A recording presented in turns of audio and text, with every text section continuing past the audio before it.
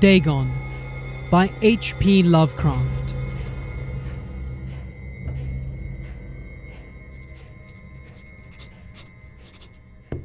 I am writing this under an appreciable mental strain, since by tonight I shall be no more.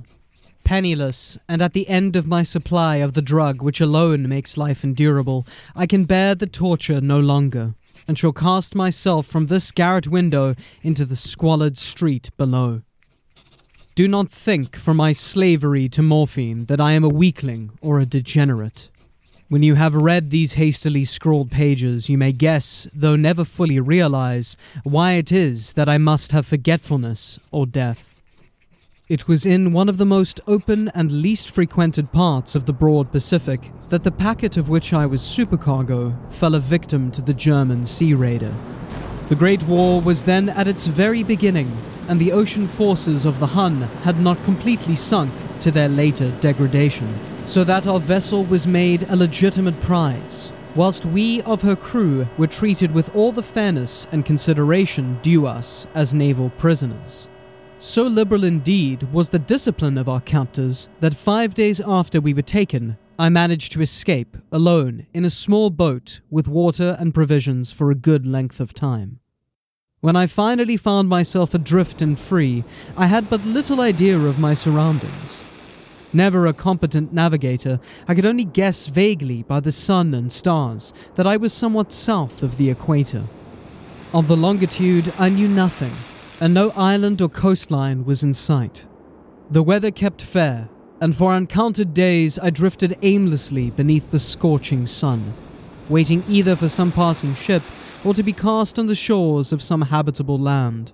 But neither ship nor land appeared, and I began to despair in my solitude upon the heaving vastnesses of unbroken blue. The change happened whilst I slept. Its details I shall never know, for my slumber, though troubled and dream-infested, was continuous. When at last I awaked, it was to discover myself half sucked into a slimy expanse of hellish black mire, which extended about me in monotonous undulations as far as I could see, and in which my boat lay grounded some distance away. Though one might well imagine that my first sensation would be of wonder at so prodigious and unexpected a transformation of scenery, I was in reality more horrified than astonished. For there was in the air and in the rotting soil a sinister quality which chilled me to the very core. The region was putrid with the carcasses of decaying fish, and of other less describable things which I saw protruding from the nasty mud of the unending plain.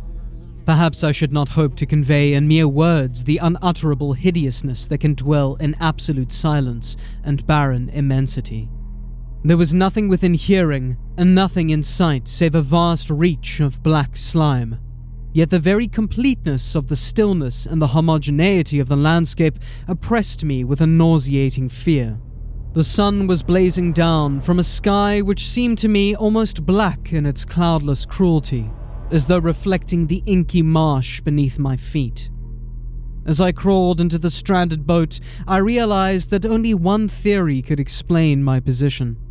Through some unprecedented volcanic upheaval, a portion of the ocean floor must have been thrown to the surface, exposing regions for which innumerable millions of years had lain hidden under unfathomable watery depths.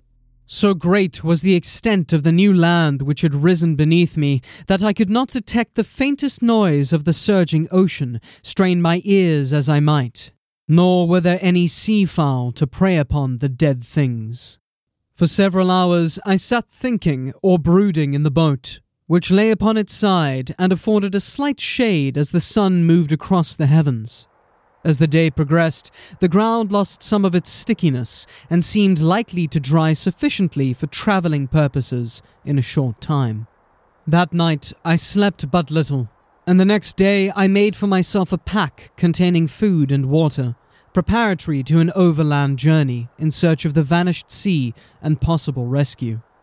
On the third morning, I found the soil dry enough to walk upon with ease. The odour of the fish was maddening, but I was much too concerned with graver things to mind so slight an evil, and set out boldly for an unknown goal. All day I forged steadily westward, guided by a faraway hummock which rose higher than any other elevation on the rolling desert.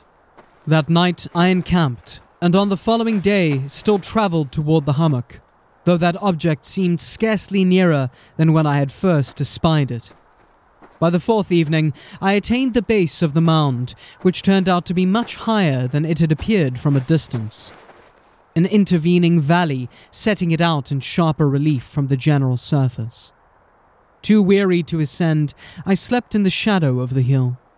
I know not why my dreams were so wild that night, but ere the waning and fantastically gibbous moon had risen far above the eastern plain, I was awake in a cold perspiration, determined to sleep no more. Such visions that I had experienced were too much for me to endure again, and in the glow of the moon I saw how unwise I had been to travel by day. Without the glare of the parching sun, my journey would have cost me less energy. Indeed, I now felt quite able to perform the ascent which had deterred me at sunset. Picking up my pack, I started for the crest of the eminence. I have said that the unbroken monotony of the rolling plain was a source of vague horror to me. But I think my horror was greater when I gained the summit of the mound and looked down the other side into an immeasurable pit or canyon whose black recesses the moon had not yet soared high enough to illumine. I felt myself on the edge of the world, peering over the rim into a fathomless chaos of eternal night. Through my terror ran curious reminiscences of Paradise Lost, and of Satan's hideous climb through the unfashioned realms of darkness. As the moon climbed higher in the sky, I began to see that the slopes of the valley were not quite so perpendicular as I had imagined. Ledges and outcroppings of rock afforded fairly easy footholds for a descent, whilst after a drop of a few hundred feet, the declivity became very gradual. Urged on by an impulse which I cannot definitely analyze, I scrambled with difficulty down the rocks and stood on the gentler slope beneath, gazing into the Stygian deeps where no light had yet penetrated. All at once, my attention was captured by a vast and singular object on the opposite slope, which rose steeply about 100 yards ahead of me, an object that gleamed whitely in the newly bestowed rays of the ascending moon. That it was merely a gigantic piece of stone, I soon assured myself, but I was conscious of a distinct impression that its contour and position were not altogether the work of nature. A closer scrutiny filled me with sensations I cannot express, for despite its enormous magnitude and its position in an abyss which had yawned at the bottom of the sea since the world was young, I perceived beyond a doubt that the strange object was a well-shaped monolith whose massive bulk had known the workmanship and perhaps the worship of living and thinking creatures. Dazed and frightened, yet not without a certain thrill of the scientist's or archaeologist's delight, I examined my surroundings more closely. The moon, now near the zenith, shone weirdly and vividly above the towering steeps that hemmed in the chasm, and revealed the fact that a far-flung body of water flowed at the bottom, winding out of sight in both directions, and almost lapping my feet as I stood on the slope. Across the chasm, the wavelets washed the base of the Cyclopean monolith, on whose surface I could now trace both inscriptions and crude sculptures. The writing was in a system of hieroglyphics unknown to me, and unlike anything I had ever seen in books, consisting for the most part of conventionalized aquatic symbols such as fishes, eels, octopi, crustaceans, mollusks, whales, and the like. Several characters obviously represented marine things which are unknown to the modern world, but whose decomposing forms I had observed on the ocean-risen plain. It was the pictorial carving, however, that did most to hold me spellbound. Plainly visible across the intervening water on account of their enormous size were an array of bas-reliefs whose subjects would have excited the envy of a Dore. I think that these things were supposed to depict men, at least a certain sort of men, Though the creatures were shown disporting like fishes in the waters of some marine grotto, or paying homage at some monolithic shrine which appeared to be under the waves as well. Of their faces and forms, I dare not speak in detail, for the mere remembrance makes me grow faint. Grotesque beyond the imagination of a Poe or a Bulwer, they were damnably human in general outline, despite webbed hands and feet, shockingly wide and flabby lips, glassy, bulging eyes, and other features less pleasant to recall. Curiously enough, they seem to have been chiseled badly out of proportion with their scenic background, for one of the creatures was shown in the act of killing a whale, represented as but little larger than himself.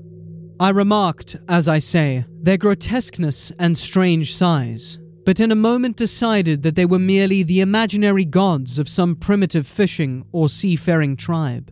Some tribe whose last descendant had perished eras before the first ancestor of the Piltdown or Neanderthal man was born.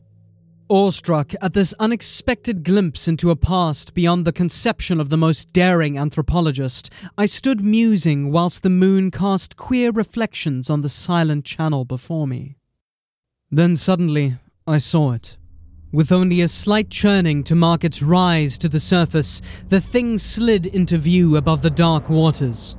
Vast, Polyphemus-like and loathsome, it darted like a stupendous monster of nightmares to the monolith, about which it flung its gigantic scaly arms, the while it bowed its hideous head and gave vent to certain measured sounds. I think I went mad then. Of my frantic ascent of the slope and cliff, and of my delirious journey back to the stranded boat, I remember little. I believe I sang a great deal, and laughed oddly when I was unable to sing. I have indistinct recollections of a great storm some time after I reached the boat. At any rate, I know that I heard peals of thunder and other tones which nature utters only in her wildest moods. When I came out of the shadows, I was in a San Francisco hospital, brought thither by the captain of the American ship which had picked up my boat in mid-ocean. In my delirium, I had said much, but found that my words had been given scant attention. Of any land upheaval in the Pacific, my rescuers knew nothing, nor did I deem it necessary to insist upon a thing which I knew they could not believe. Once I sought out a celebrated ethnologist and amused him with peculiar questions regarding the ancient Philistine legend of Dagon, the fish god. But soon perceiving that he was hopelessly conventional, I did not press my inquiries. It is at night, especially when the moon is gibbous and waning, that I see the thing. I tried morphine, but the drug has given only transient surcease and has drawn me into its clutches as a hopeless slave. So now I am to end it all, having written a full account for the information or the contemptuous amusement of my fellow men. Often I ask myself if it could not all have been a pure phantasm, a mere freak of fever as I lay sun-stricken and raving in the open boat after my escape from the German man-of-war. This I ask myself, but ever does there come before me a hideously vivid vision in reply. I cannot think of the deep sea without shuddering at the nameless things that may at this very moment be crawling and floundering on its slimy bed, worshipping their ancient stone idols and carving their own detestable likenesses on submarine obelisks of water-soaked granite. I dream of a day when they may rise above the billows to drag down in their reeking talons the remnants of a puny, war-exhausted mankind. Of a day when the land shall sink and the dark ocean floor shall ascend amidst universal pandemonium. The end is near. I hear a noise at the door, as of some immense slippery body lumbering against it. It shall not find me. God, that hand! The window! The window!